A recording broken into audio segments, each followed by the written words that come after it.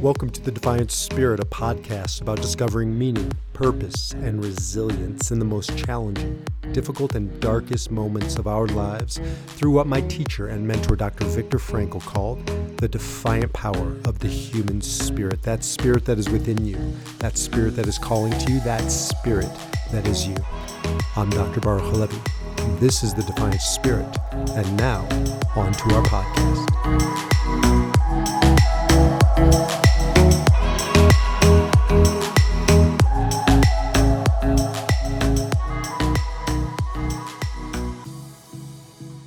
So welcome back to Wealth 360 and my partnership with my good friend, Michael McFeiner. What's happening, my friend? Not too much. Thanks for having me today, B. Thanks for joining me in this important conversation. We're going to explore Enneagram 5. We'll get into that in a second, but we're also going to be doing some fun stuff after we finish this recording.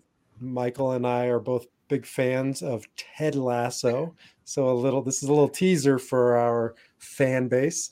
We're going to do serious stuff, but we're going to also do some fun stuff. I'm looking forward to that one too. No, that one's fun. And you promised me we'd also do one on Yellowstone, right?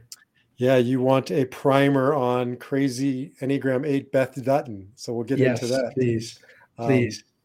Yes, it takes one to know one, right? And I'm an 8. So that's why I thought it'd be perfect for you to give insight into the current season for Beth. So I think it's fun to mix it up like that because you can learn. I mean, Enneagram it's real life. It's how we live our lives. And so I find that if you watch TV shows or movies and you can use this, it really deepens your experience of the Enneagram. So good way to learn. Yeah, I think it's a great way to remember, who's what. It's a great picture's worth 1,000 words. And that's why throughout my program, for anybody who engages at Defy Your Number, I've got tons and tons of real-time stuff. I've got movie characters, movies. I've got music genres of each type, and just really some good stuff because it should be serious and help you make better investments, which is what we'll get into. But it also is just it's how you navigate life and taking back the reins of your life. Now, you've been able to apply the Enneagram to just about anything at this point.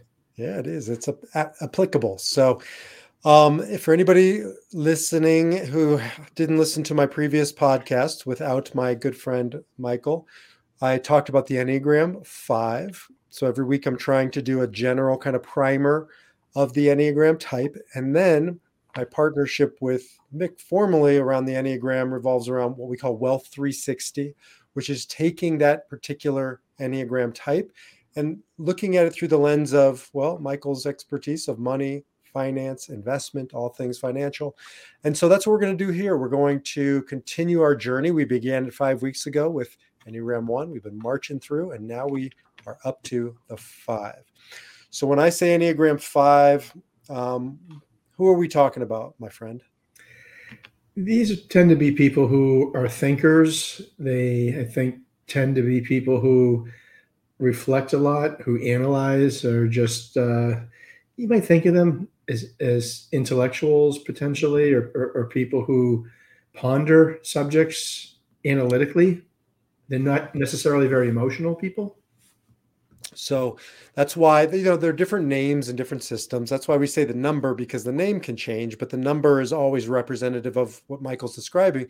Sometimes I call it in my system the investigator. I could have just as easily called it the thinker. Well, that's a little misleading because everybody thinks, but like Michael's saying, not 5s navigate the world first and foremost through analytical processing versus emotional. There's other types that are more emotional based. Last week's conversation, Enneagram 4 is the ultimate emotional emoting type. Right next door, Enneagram 5 is the ultimate thinking type. And so that's absolutely right. It's also why they're both on the bottom of the Enneagram. Is if any of you are watching, you don't have to be watching, but I'm pointing to the Enneagram.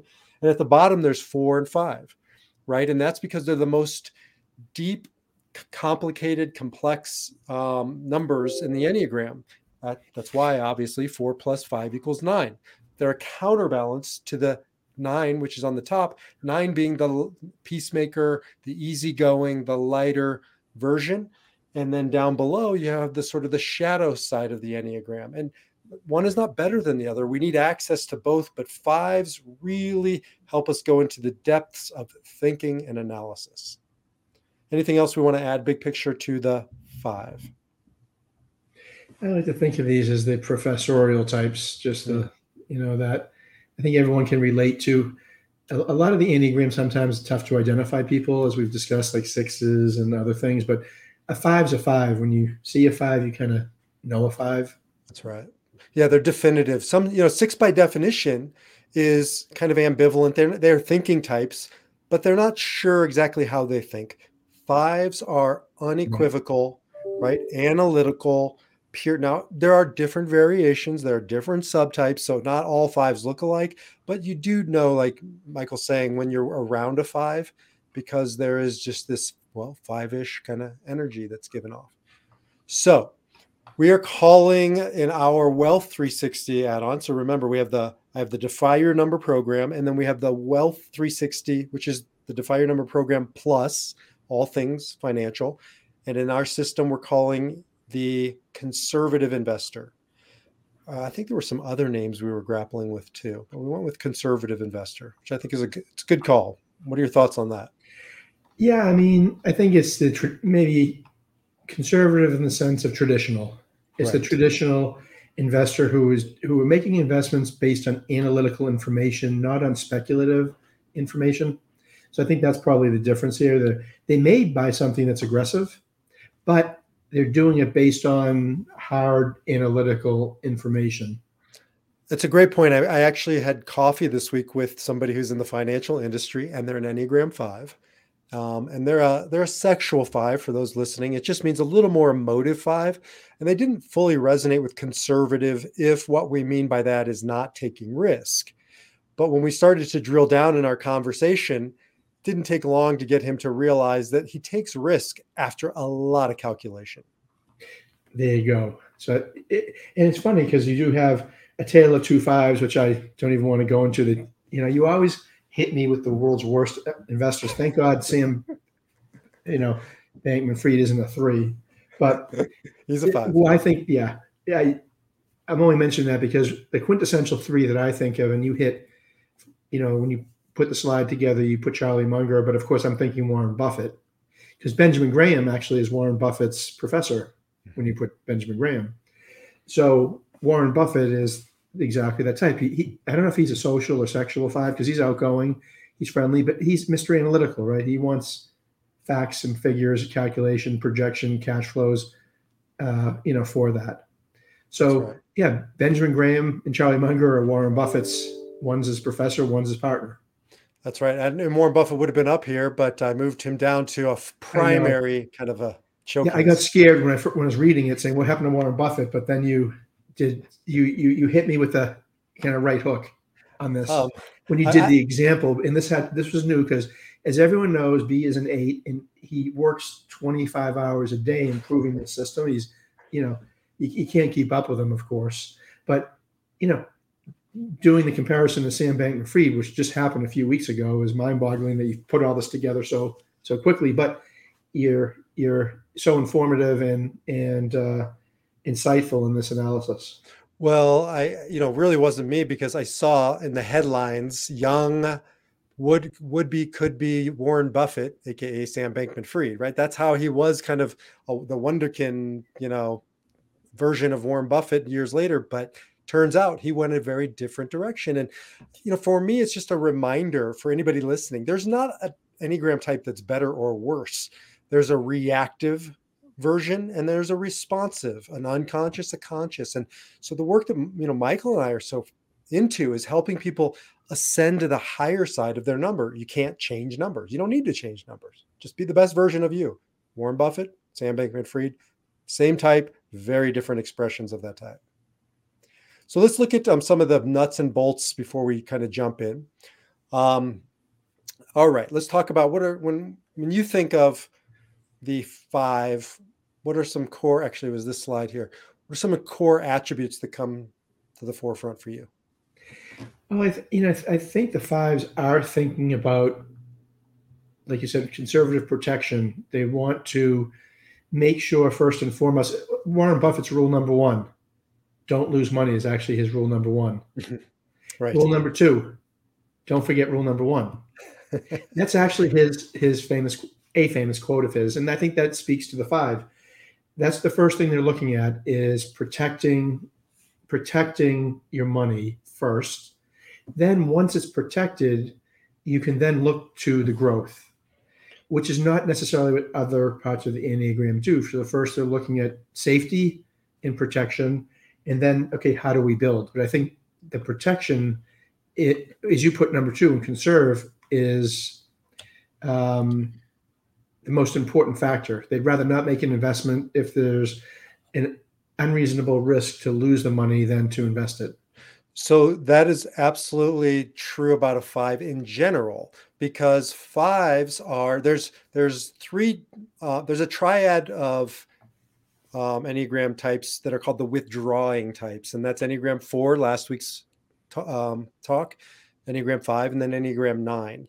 And they withdraw from the world when they're under stress, or when they're, they need time to process.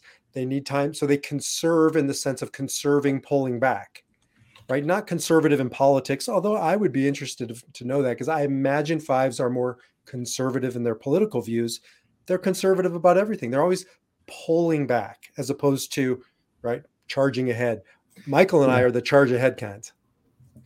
I think, fives are very conscientious, and I think people who tend to be conscientious tend to be a little bit more conservative. Mm-hmm. When I think of even politically, the people who tend to be a little more liberal tend to be a little bit more open to things and new experiences. And fives are traditional in every sense of the word, conservative, traditional, whatever word and adjective you like to use. Something that I have grappled with in trying to place Warren Buffett and Elon Musk, because they get thrown around between Enneagram 1, the reformer or perfectionist, and Enneagram 5, the investigator. Some people think one is in a 1, and some people think the other one's a 1. And this is one of the confusing kind of mistypes that I experience in working with people. Are they a 1 or are they a 5? Now, they have different motivations, and that's where I put Warren Buffett into the 5, because the motivation of a 1 is to be perfect. The motivation of a 5 is to conserve. And Buffett feels more of that latter, that conservationist. Obviously, you agree with that. I think that's right, but I think you hit on a very important thing here, which is what is the motivation behind those two, which is a big difference as you relate to investing, right? Mm-hmm. And conserving is a lot different than other things. One of the reasons why I decided to put Buffett in the 5 is because I was listening to a podcast about him and his passing up investment opportunities in the late 90s. And he basically said he didn't understand it. So that was the first thing, because a 5 would, wants to certainly understand first and foremost. And secondly, because it was too new. Right. And so he withheld. Now, of course, Elon Musk, a very different approach to tech. And so I put him more as a 1. But I guess we've talked about Elon Musk. Well, you've always taught me that obviously you might score highest in one category, but you could be very close in the next category. So some people are clearly just dominant in one part of the Enneagram. Right. Some people might be dominant in a couple of areas, or at least very equal in several areas. So yes. I would suspect, to your point, that Elon Musk might be 5, have just be very close and balanced in 5-1, where Warren Buffett just isn't. He's clearly just, a 5. So this is what we call your core type. You get one number that's your core type. It really doesn't change. It's your wiring. But our whole type includes the way we think, feel, and act. And so you have really 3 important numbers. You have 1 that's your defining number. But like Michael's talking about, you have, 1 in the triad of thinking, 1 in the triad of feeling, 1 in the triad of action. So Warren Buffett probably thinks like a 5, probably acts like a 1, whereas I think Elon Musk is a core type 1, but he thinks like a 5. So yes, they're not worlds apart. I mean, I know, dominant 8 and then Mhm. second and 4, correct? So I'm a core type, yes, 8. That's my MO. And then I feel like a 4. Last week's And conversation. how far are you off from an 8 versus the 4, like point, percentage wise? Like I know as a 3, I'm also a 1, Mhm. but there was like 10-point difference in that. Does that make a difference how close you are in the things, Yeah. or am I overstating, kind of that part of it? No, I think you're right on. I think it's we're post election, thank God. Regardless of your politics, at least it's behind us now down in Georgia, and we can move on. And there's a margin of error when you go to the polling booth, right? And I think there's a margin of error too in the Enneagram, but you clearly with that 3-1 difference you're not within a margin of error. Whereas, and I'm not either, to answer your question, I see. but I do work with people sometimes where, like they almost tie, or maybe they're just barely ahead, and I feel like Yeah, I owe it to them to share both. that's what I'm wondering. I think that's why I say Elon Musk, I bet, would be closer to a tie, where Warren Buffett, there's no confusion in there. And I wonder, where people, it's almost like schizophrenia in the sense of they have split personalities. In that sense, it's not definite. What's interesting too is ones are really driven by a need to be good and be perceived as being good. And I was listening to Warren Buffett in this podcast, or maybe it was an audiobook on him, but his wife said to him, I forget what he was about to purchase. Oh no, it was somebody was just busted, one of the companies he was involved with, and he felt like he needed to take the high moral ground. And she said to him, Warren, you're not a pastor. Like you shouldn't do anything wrong, but that's not you. You're not a pastor. That's not your character. And it kind of hit me like he's a good man. I grew up 2 miles from Warren Buffett. I was to say he's a nice Midwestern boy like you. I mean, it's different in the Midwest, right? You He's probably got get more of that. good values. He was, he was a really solid human being. Everybody knows him as being a decent and humble man.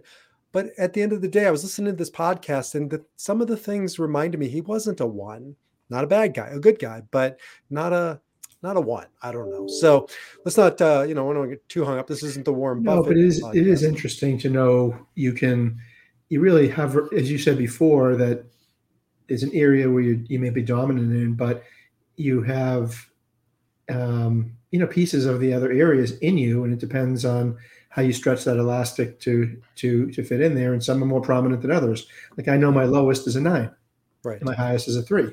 Shocking. This is a newsflash. Right, but you know, and to that point, I know that my 7, my 1, and my 8 are also a little bit more prominent for me. That's right. So that's why it's not about, what's your number and just kind of anchor Right. yourself to that number. It's all of these, they're all in you. And part of the work is to learn how to defy your number by, being a little less 3-ish and being a little more 2-ish or whatever your particular work might be. And it's always changing, always adapting. So for a 5, though, and this is why, again, Buffett and some of these others that are on here, core fear is really important. There's some great systems out there. I mean, Michael, you know a lot of them, DISC and Strength Finders and Myers-Briggs. Very few, if any of them that I have discovered really get into what the Enneagram does, which is your why. What's your why? What's your core motivation?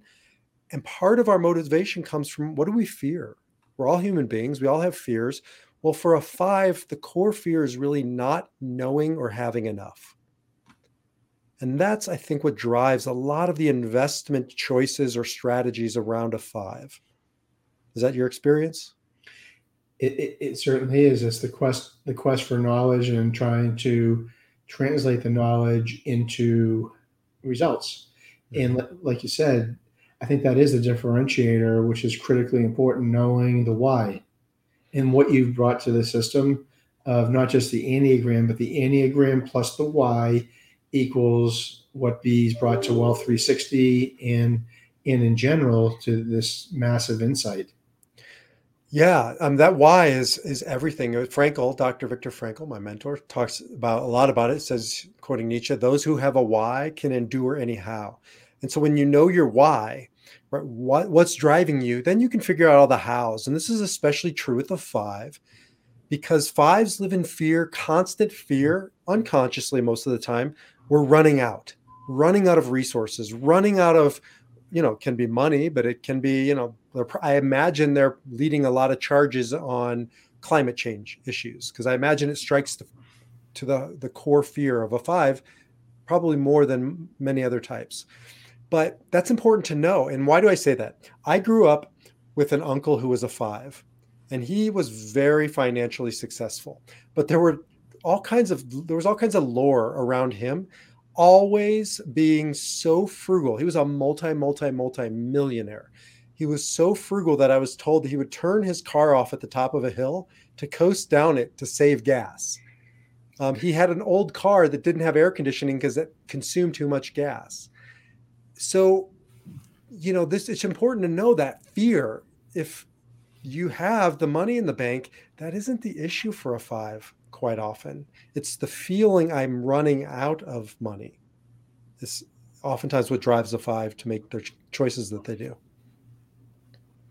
It is a fascinating. I'm dealing with a client who's 95 years old and a five, and refuses to spend money for home health care assistance, despite the fact of having enormous amounts of wealth to pay for that. And at first, as a three, and I'm struggling, I'm like, makes no sense. Right? He's not going to run out. He's not going to do this. But 95 years of being a five with that fear, he can't open the purse strings, and I'm having difficulty helping with that. So that's a great example, and the suffering that causes him, but probably his loved ones, right? That's the most, the children who are, they're not young. I mean, are struggling to deal with it because he doesn't want to pay for help, and they don't all necessarily with their families have time for the help, and so we're trying to help get through to him. So I think it's just a great example of, well, when you start to know somebody's fear, you can start to help them, alleviate some of those fears, starting to speak to the pain point, because it's different in every type. And what I hear is, and this is what's so amazing about the work you're doing, is you're bringing into a financial conversation an emotional, psychological healing process. Well, we're trying to. My only problem, of course, is now, yes, I've identified the problem. Now I need you to help me solve it. So what do we do?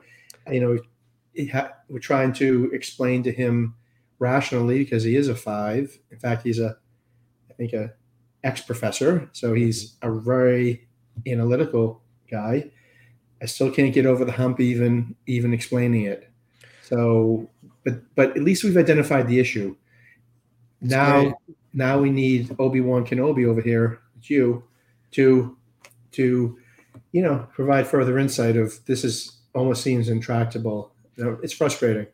So there's a couple things I would, suggest. I feel like we're doing on air, this is real life stuff, right? This is real life stuff. This is, by the way, for our listeners, this is what Michael and I do. We talk about clients and people that Michael works with financially, so we can best serve them at the deepest level. And, for this gentleman, as a rabbi, I did many, many funerals, and I did 500 funerals, I counted when I retired. And so many people I saw left wealth, generational wealth, but not the deeper components of what they were really trying to get to with that wealth. Nobody just wants to leave a bag of cash.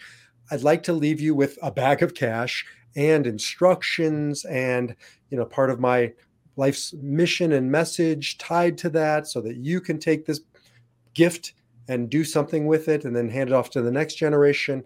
And so I imagine this would speak to somebody like that, where we can reframe it in terms of legacy. And you and I've talked a lot about this, but especially for a five teacher type, right? Because fives tend to be professorial. If not professors, then certainly they feel like professors. And that means they want to teach, that they want to impart not just knowledge, but wisdom. And so I found that getting into legacy conversations about what's really being left behind, right? And starting to tap in, as opposed to a head-on emotional conversation, I don't sense that that's the way to go with a 95-year-old Enneagram 5. I would definitely agree in the latter part, right? That the emotional part's not going to have any impact. But I like the idea of talking legacy.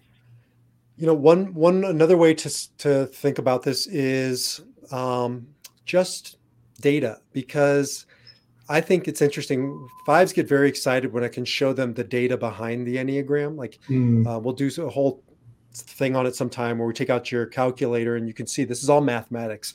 Fives light up around that. Threes tune out, but fives light up.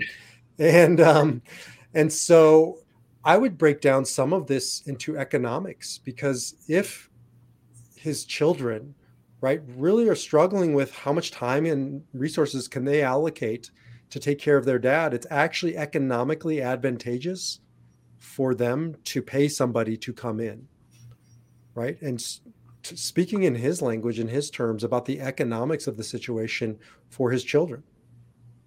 So I think there are different ways to frame it. I would never have this conversation with last week's type, Enneagram 4, just like I would never have that conversation with this type. well, I think that's where you've, like I said, developed something profound, because we're able to customize a particular problem set, and these are difficult problems; they're not easy issues, and help translating it into a language that is helpful. I'm not saying it'll solve everything with one solution, but it helps with a laser beam approach, right? Yeah, and especially with a type like a 5, because you shared with me a data point a while back that just stuck with me. And it's when people are looking for a financial planner like Michael, I think the data said something like 85% of what they're looking for is non-financial, right? 15% or 5% or whatever it was is financial specific. Is that right? Well, yeah. As soon as I saw it. We were working on the system, and I was like, wow, B's really come across something here, that the behavioral finance part has completely superseded what we used to think of pure return on investment or pure mathematics, when that actually isn't the case anymore. It matters. They're table stakes, right? You have to perform decently for people to keep you. You can't perform badly. That's not the issue. But is that what they're really concerned about? And the answer was no. And I was shocked you weren't, right? You knew the answer before I did, but I was stunned that it was that high, and that was the issue. And it's changed our approach to dealing with things. Why we're So here. I would have guessed, though, I would have, if I hadn't thought it through, I would have said at least an Enneagram 5, that probably isn't true. They're probably looking for traditional ROI. They probably want to see your return on your portfolio. And I think that would be true at first blush with a 5. But what I hear when you're talking about this gentleman is, the pain and suffering behind those numbers. If you're 95, if you can't have any self-care, wellness involved in the conversation, if you are going to deny yourself a good ending to this lifetime, right? There's a lot of pain and suffering in that I don't think is only data driven. Yeah, what you say is very interesting, because from the perspective of um, how you approach each enneagram based on that statistic of 85%, it probably does make a difference if it's a 2 versus a 5. So you do have to moderate it. So I would agree that he would care more about the return on investment, where a 2 might not be concerned at all, as long as they feel comfortable that you're doing a decent job for them. So I tailor it both now with facts for a 5, which I've learned, with, like you said, these other insights, which I appreciate. Yes. And so I guess that's, as we start to kind of wrap up our Enneagram 5, the conservative investor, it isn't that there's a pure type where this is all analytics. This person, as an example, is a human being, and we have 3 ways of being in the world. We think, we feel, and we act. The question isn't, do you have all those? The question is, which is your first line of defense? Right. Because that's what it comes down to. He's learned how to survive with these tactics, these battlefield tactics. And they may have served him well, but now he's in a different place in his life, and he's still using the same tactics. But I like your idea of, hey, he's still analytical, so you've got to use the tactics that he's comfortable with. Let's go with the facts, but how to expand that to help him. Because now we're trying to break, I don't want to say bad habits, but we're trying to break a habit of too much conservation. It's gone into the dark side, as you say, probably what you call unintegrated, right? Maybe that you're you're conserving when you don't really have to conserve. For your fear, you're so fearful that you're conserving irrationally, which is kind of counterintuitive for 5 to be irrational, right? That's right. But that's where he's a human being, and it's not coming from his brain. It's coming from, something deeper, this core fear that we have to address in order to get him to release the grip. Here's a great teaching from the Talmud. It sticks with me, and I think about it quite often. Every baby infant is born into this world with fists clenched tight, screaming. And every corpse leaves this world with your palms open wide. There's no such thing as a corpse with a closed fist. And the goal of life is to learn how to open your hands before life opens them for you, right? And so if we can help this gentleman leave this world with willingly opening his hands to give to himself, to give to his family by taking care of himself and so forth, it's just a much more beautiful, elegant use of the resources and way to be in this world and leave this world. I love that. I'll probably explain the Talmud analogy backwards or something, but I'll do my best.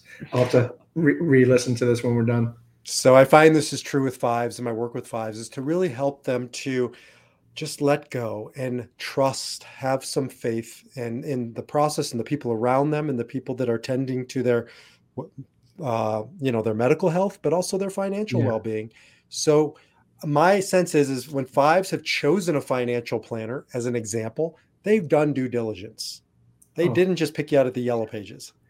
No, they're probably the most due diligence. Exactly. So if I was working with somebody who's a 5, I help them, whatever the issue is, get back to you made the best choice of, I'm certain that you would have and could have. Now you need to trust your financial planner. You need to trust your medical practitioners. You need to trust the people around you.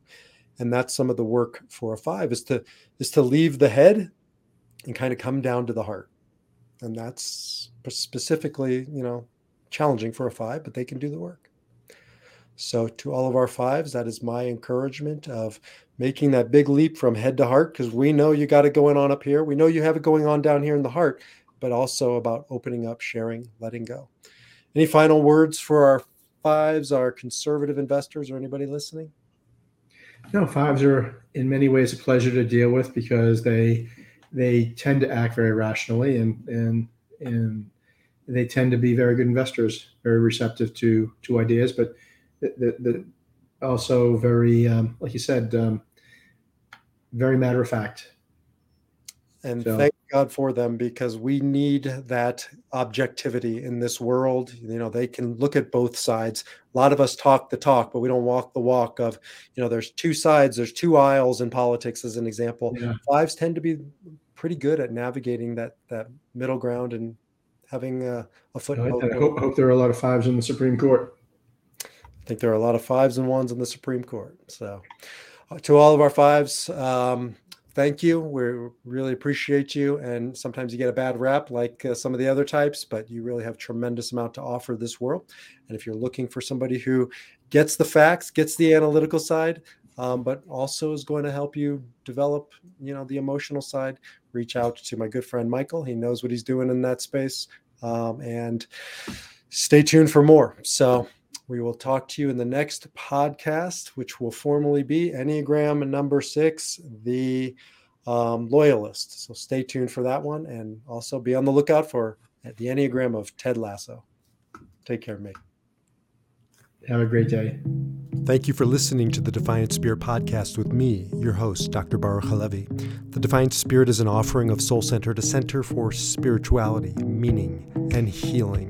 And if you'd like to learn more about the Defiant Spirit or Soul Centered, get more inspirational content, access to a variety of online programs, or see how we might work together to discover deeper meaning in your life, greater purpose for your life, or live the Defiant Spirit power within your life, visit defiantspirit.org. Until then, keep living your Defiant Spirit.